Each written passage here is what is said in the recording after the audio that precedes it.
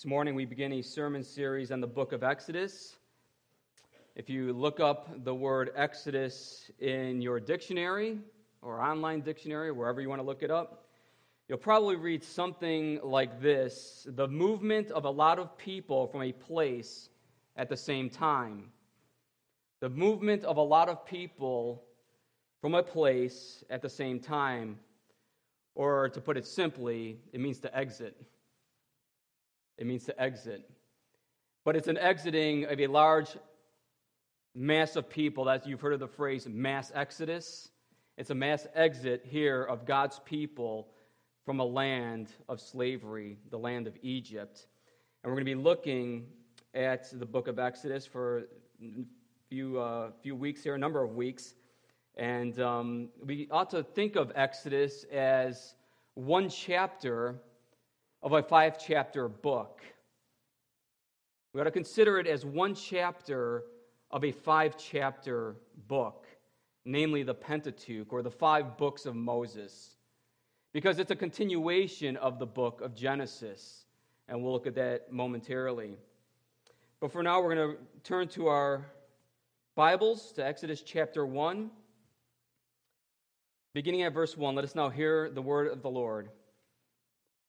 These are the names of the sons of Israel who came to Egypt with Jacob, each with his household: Reuben, Simeon, Levi, and Judah; Issachar, Zebulun, and Benjamin; Dan and Naphtali; Gad and Asher. All the descendants of Jacob were 70 persons. Joseph was already in Egypt. Then Joseph died, and all his brothers and all that generation. But the people of Israel were fruitful and increased greatly. They multiplied and grew exceedingly strong, so that the land was filled with them. Now there arose a new king over Egypt, who did not know Joseph. And he said to his people, "Behold, the people of Israel are too many and too mighty for us. Come, let us deal shrewdly with them, lest they multiply. And if war breaks out, they join our enemies and fight against us and escape from the land." Therefore they set taskmasters over them to afflict them with heavy burdens. They built for Pharaoh store cities, Pithom and Ramses. But the more they were oppressed, the more they multiplied, and the more they spread abroad. And the Egyptians were in dread of the people of Israel. So they ruthlessly made the people of Israel work as slaves and made their lives bitter with hard service, in mortar and brick, and in all kinds of work in the field. In all their work, they ruthlessly made them work as slaves. Then the king of Egypt said to the Hebrew midwives, one of whom was named Shiphrah and the other Puah, "When you serve as midwife to the Hebrew women and see them on the birth stool, if it is a son, you shall kill him. But if it is a daughter, she shall live." But the midwives feared God and did not do as the king of Egypt commanded them, but let the male children live. So the king of Egypt called the midwives and said to them, "Why have you done this and let the male children live?" The midwives said to Pharaoh, "Because the Hebrew women are not like the Egyptian women, for they are vigorous and give birth before the midwife comes to them." So God dealt well with the midwives, and the people multiplied and grew very strong. And because the midwives feared God, he gave them families. Then Pharaoh commanded all his people, "Every son that is born to the Hebrews you shall cast into the Nile, but you shall let every daughter live." Thus far the reading of God's holy word. May his blessing upon the preaching and teaching of it.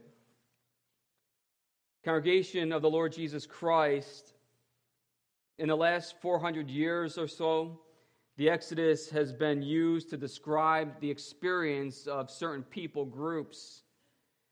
For example, the motif of the Exodus was used in American history back in 1630 when the Puritan John Winthrop preached a sermon called "A Model for Christian Charity."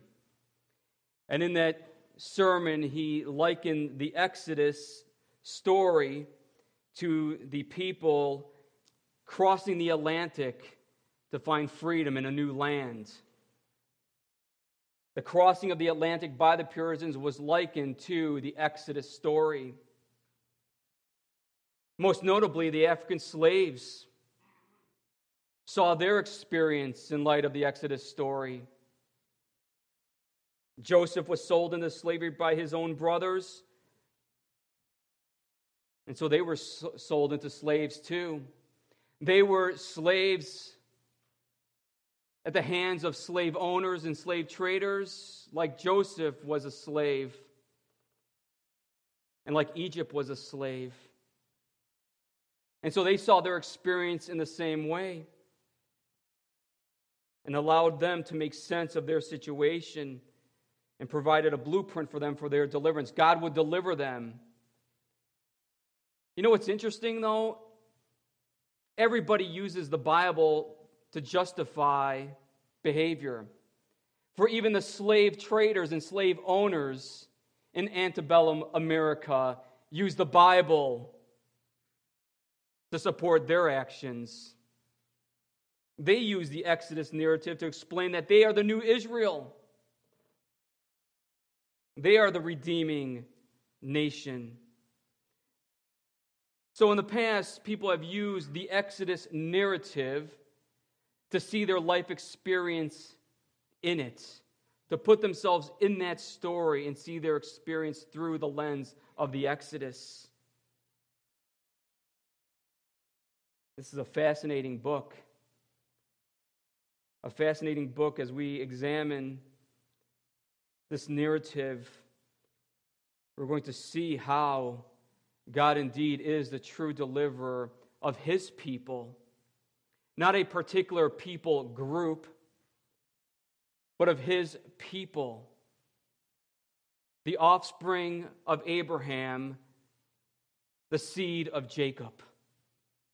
The people of God. The Christian. The Christian. I said that this book is a continuation of the previous book, and indeed it is, because we have to ask the question, well, how did the Israelites end up in this situation to begin with? Well, we know that Joseph was sold into slavery by his own brothers. They sold him to the Ishmaelites. The Israelites sold Joseph to Potiphar, the Egyptian prince, and Joseph found favor with the prince and the people, and he became a servant of Pharaoh. In fact, he became Pharaoh's right-hand man. He found favor with Pharaoh. And God blessed Joseph greatly, and he found favor with God and man. And Egypt became rich and prosperous because of Joseph's wisdom, ultimately because God was with him.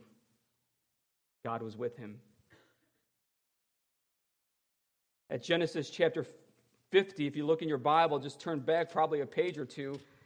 Genesis chapter 50, verse 15 and following, we see here what Joseph has to say regarding his brother's sin and trespasses against him and God's providence. We read, when Joseph's brothers saw that their father was dead, they said, it may be that Joseph will hate us and pay us back for all the evil that we did to him. So they sent a message to Joseph saying, your father gave this command before he died. Say to Joseph, please forgive the transgression of your brothers and their sin, because they did evil to you.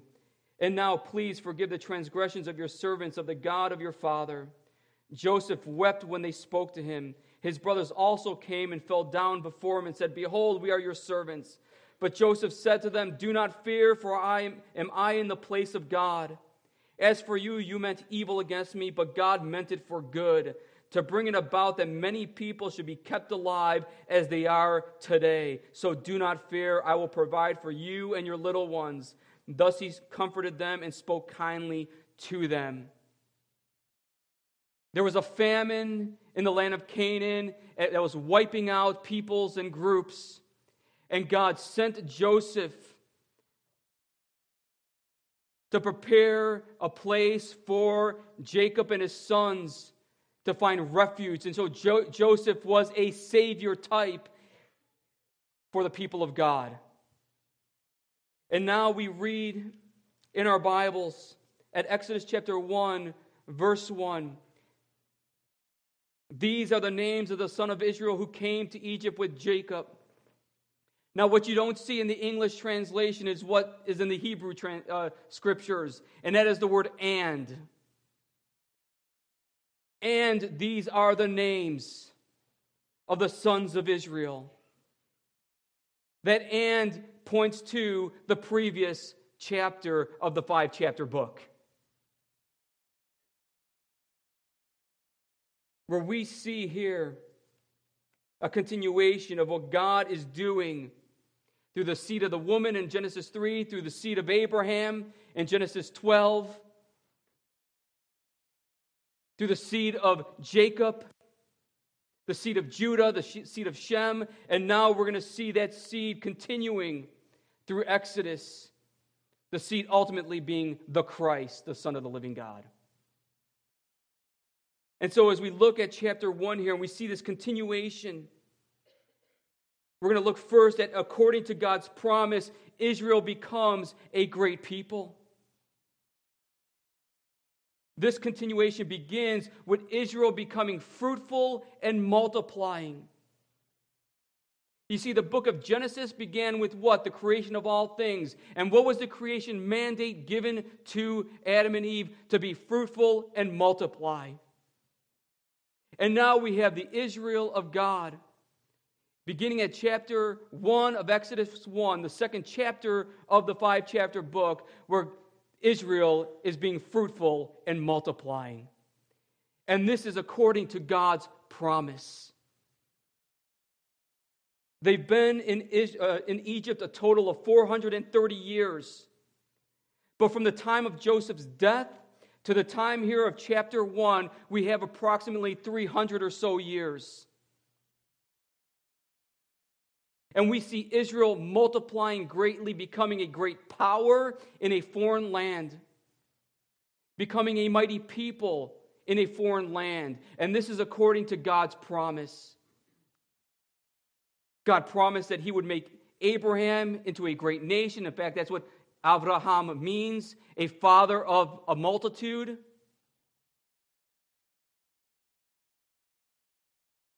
In fact, turn with me in your Bible to Genesis chapter 35.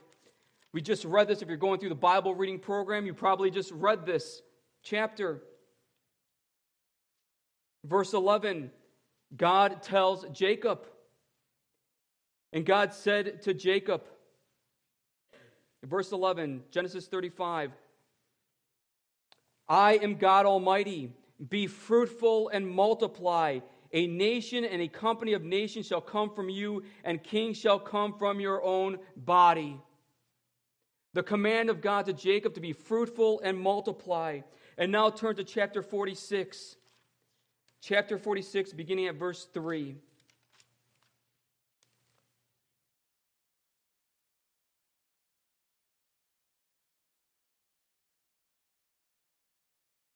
God said to Jacob again, I am God, the God of your father. Do not be afraid to go down to Egypt, for there I will make you into a great nation. I myself will go down with you to Egypt, and I will also bring you up again, and Joseph's hand shall close your eyes. So according to God's promise, they were fruitful and multiplied greatly. God was making a great nation there in a foreign land. And now we need to remember something here. We need to remember something. There was silence from the time of Joseph's death to the time of the new Pharaoh. You know, the Israelites in this particular period did not have the Bible, did not have the written word of God. Moses isn't even born yet. And so how did they know of God's promise?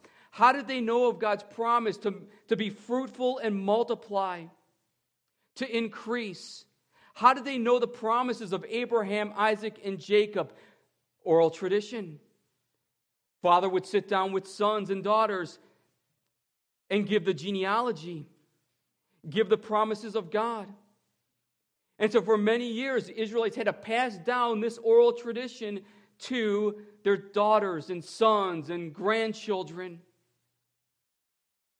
Think about that for a moment. We have the Word of God in our hands. We have God's revealed will in our hands. It wasn't spoken to you orally, it's written. God, by His grace and mercy, gave us His written will. They didn't have that at this time. And we need to keep that in perspective when we think about how they acted in the wilderness later on and how they viewed God.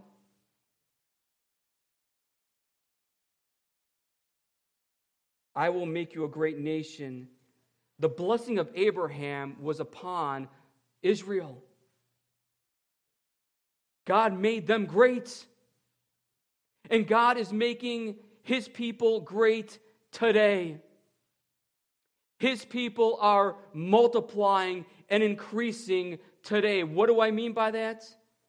What do I mean by that? When Christ says, I will build my church and the gates of Hades shall not prevail against it, do you not think that has Old Testament thoughts, motifs behind that? Does it not have kingdom building behind that? Does it not have nation building behind that? That Israel, the true Israel, the church, will become great and mighty. Sinners blessed and adopted into God's family through faith in Jesus Christ, who is the offspring of Abraham. In Christ and through faith in Him, we are justified or made right through the righteous one, Jesus, who is our great Savior, mediator, and leader. He is the one who builds His church, who multiplies His people, where we are called what? A holy what? Nation. A holy priesthood. In Galatians chapter 3, Paul says, know then that it is those of faith who are sons of Abraham. And the scripture foreseeing that God would justify the Gentiles by faith, preached the gospel beforehand to Abraham, saying, in you shall all the nations be blessed. So then, those who are of faith are blessed along with Abraham, the man of faith. And if you are Christ, then you are Abraham's offspring, heirs according to promise. Today, God is building a holy nation, a holy priesthood, a people multiplying according to His promise. According to His promise, a spiritual Israel, a new true Israel, the people of God.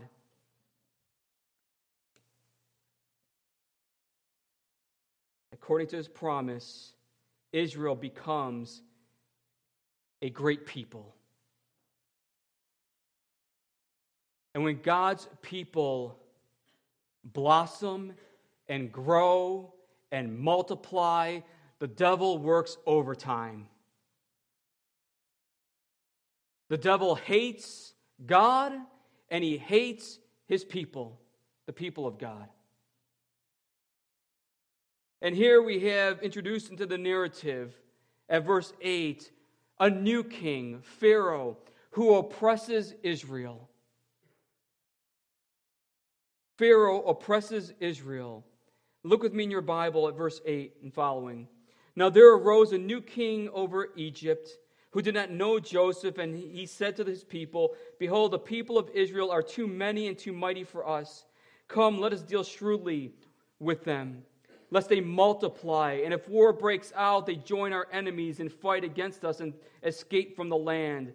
Therefore they set taskmasters or slave masters over them to afflict them with heavy burdens. They built for Pharaoh store cities, Pithom and Ramses. Pharaoh sees that the people of God are growing and becoming mighty and powerful, and he is threatened. This is a national security risk for Pharaoh.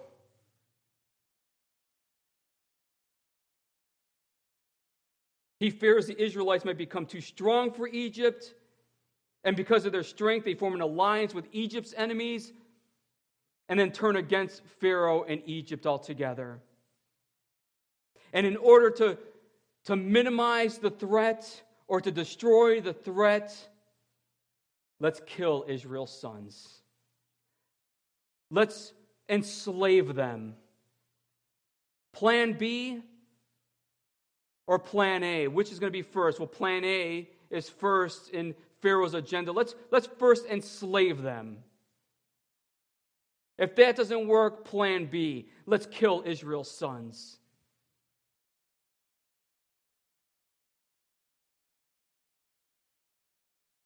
Such growth called for drastic measures for Pharaoh.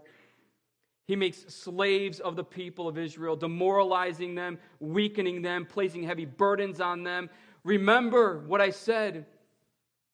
They didn't have the Word of God. They had oral tradition. And so they had to be reminded daily of God's promise. That God was with them.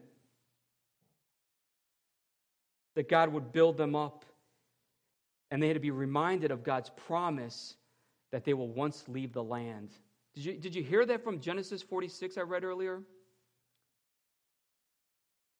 That I will be with you in Egypt, but I will get you out. And so they had to remember God's promise. The oral promise handed down to father to son to grandson. While they're being oppressed, while they are slaves, demoralized and weakened. But Pharaoh's plan is no match for Israel, because we read in the text at verse 12, but the more they were oppressed, the more they multiplied and the more they spread abroad. Pharaoh pours on the heat and God says, you think you're that? You think you're all that? You think you control my people and the prosperity of my people by your wicked hand? Think again. We often talk about types of Christ in the Old Testament. Well, Pharaoh's a type of Satan in the Old Testament. He is Satan's worker. He is a slave to Satan who deals shrewdly with God's people. The more Pharaoh oppressed and persecuted the Israelites, the more that they grew in number. And even at verse 13, they ruthlessly made people of Israel work as slaves and made their lives bitter with hard service in mortar and brick. They made their lives horrible. Horrible.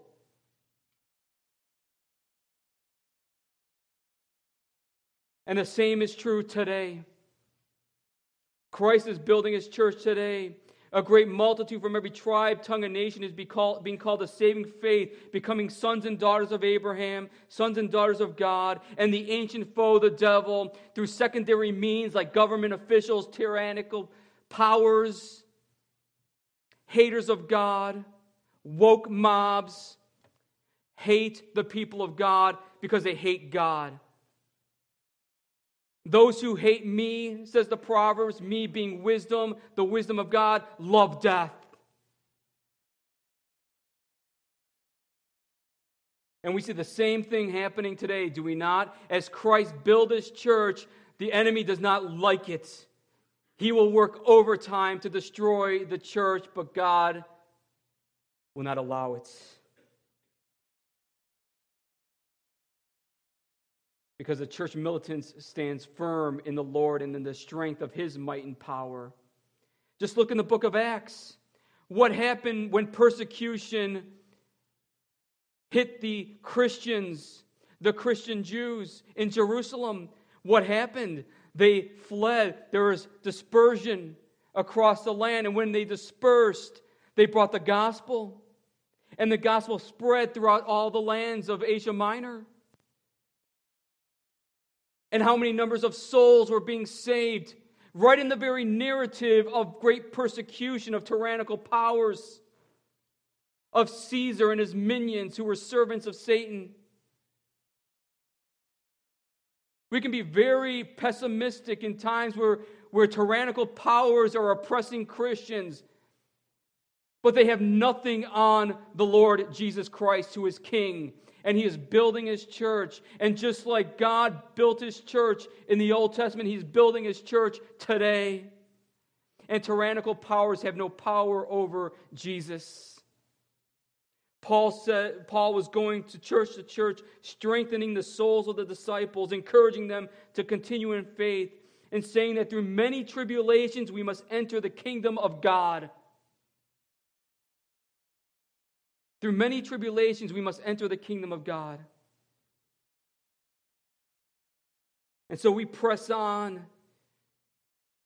under the oppression of tyrannical leaders, from those who hate God's people, the church.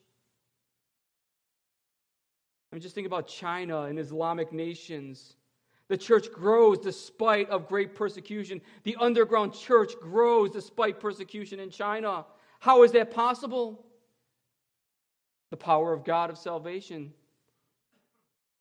By His Word and Spirit. And so we need to be in prayer. We need to look to the Word and preach the Word and teach the Word and demonstrate the Word and live lives according to the Word against those oppressive powers against God's people. Pharaoh's oppression of the Israelites have nothing on God, have nothing on the church of Jesus Christ, because He will prevail. He will prevail. We see there already of God's promise when Israel became a great nation. We see Pharaoh being threatened and oppressing Israel, enslaving them. And now the narrative turns to two women who become saviors of Israel's sons. They save Israel's sons. An astonishing turn of events when these women save Israel's sons, Shiphrah and Puah, midwives to the Hebrew women, and they are commanded to kill Israel's sons when they are born when a Hebrew woman gives birth.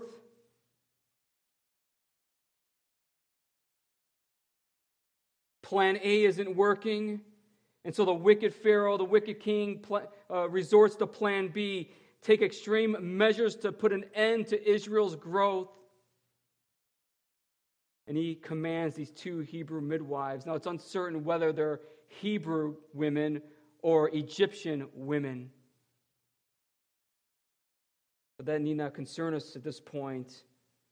What should concern us is that they save Israel's sons. Why? Because they feared God. That is, they reverenced God. They loved God. They trusted God. How they heard of this God, the God of the Hebrews, the text doesn't say. Perhaps they heard about it, the oral tradition from the Hebrews themselves. But they would not allow the murder of these sons of Israel. Is not murder used for population control? Let's control Israel's population by killing the sons as they are born. You think full birth abortion is a new thing?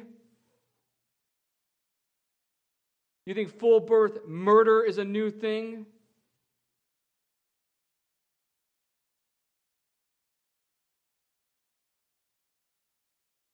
I mean, we can go on and on about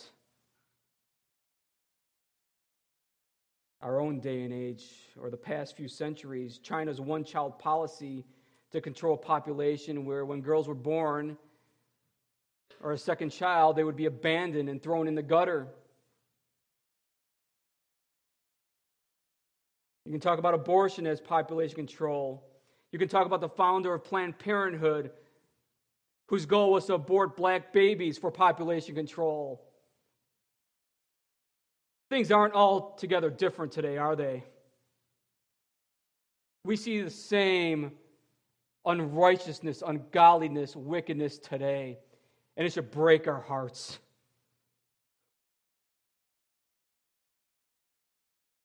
God used these two women to save Israel's sons. Did they lie to Pharaoh? Yeah. But did they save life? Oh, yeah. All sin is wrong, but not all sin is equally evil. To take life, the sons of Israel, was a great evil that these women would not involve themselves in. And what was the result of their obedience to God? God blessed these women, giving them families of their own. He blesses those who fear Him, who trust in Him, and obey Him. This is throughout the Psalms. Those who fear the Lord blesses. Those who trust the Lord blesses. We ought to be more concerned about fearing God than fearing man. Pharaoh should have been fearing God, but he feared and reverenced Satan and the evil one.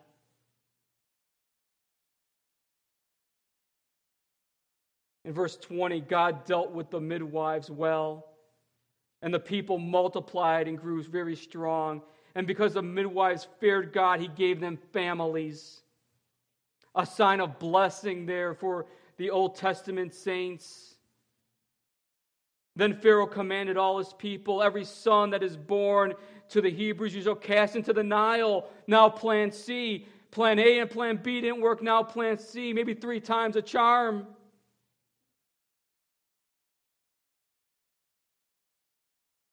Which is interesting because for the Egyptians, the Nile River, the longest river in the world, was a shrine for the Egyptians. It was the place that guaranteed fertility among the Egyptians.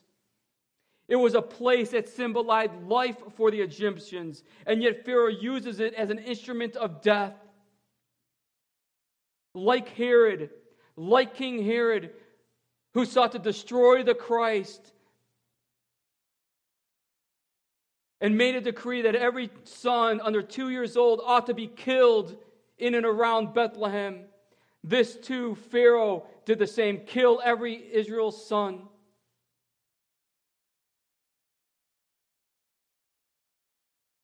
Yes, he oppresses and enslaves God's people, but he is really trying to oppress and eliminate God and raise himself up to be God. The kings of the earth conspire against the Lord and His anointed, says Psalm 2. And Pharaoh, the new king of Egypt, is seeking to set himself up and eliminate the seed who is to come.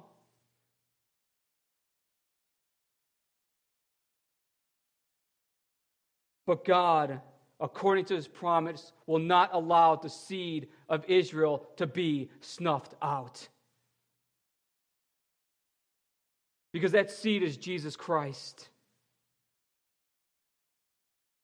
Israel was enslaved in Egypt, but they are not forgotten. They have not been abandoned. They were not forsaken. God sends a Savior. He will send a Savior into the land who will survive at the hand by women. He will be raised in Egypt, and he will be prince of his people. His name will be Moses. In the New Testament, that New Testament theme is prominent. The motif of slavery, the theme of slavery. The oppression of slavery. Slavery from what? Slavery from sin, death, hell, Satan. A spiritual slavery. Sin is a heavy and bitter burden on the souls of people, but God sends us a Savior, capital S, who saves us from the bondage of sin, death, and hell. He sets us free. He gives forgiveness of sins, eternal life, adoption into God's family, shepherds us, cares for us, loves us, never abandons or forsakes us. This is the great shepherd, Jesus, who God will send to destroy the work of the devil altogether. This is who Jesus is, the true Savior, who rescued us while we were in the chains of sin and bondage, oppressed by the devil and hell. If you're taking notes, read Hebrews chapter 2. Read Romans chapter 6. And how the devil and sin put his people in bondage. Put God's people in bondage. But Christ came to free us from that bondage. To live in the freedom of his grace. To live as slaves of righteousness and not slaves to sin.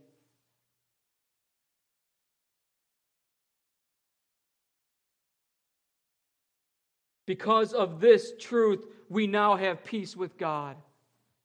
And we're going to see soon the Israelites crying out for peace, crying out for God to intervene. In Exodus, we'll learn of God's amazing grace, and yet we'll learn of his long-suffering love toward a rebellious, sinful people. We'll learn the way to life, the way to freedom, the way to worship our God through the blood of the Lamb who takes away the sin of the world, the blood of the firstborn Son who laid down his life as a ransom for many. We're going to learn about our great God who saves us from the oppression and tyranny of the devil and rescues us from our sins. He is God. He is the Lord Almighty. And through Jesus Christ, he will build his church, and the gates of Hades shall not prevail against it. Amen. Let's pray.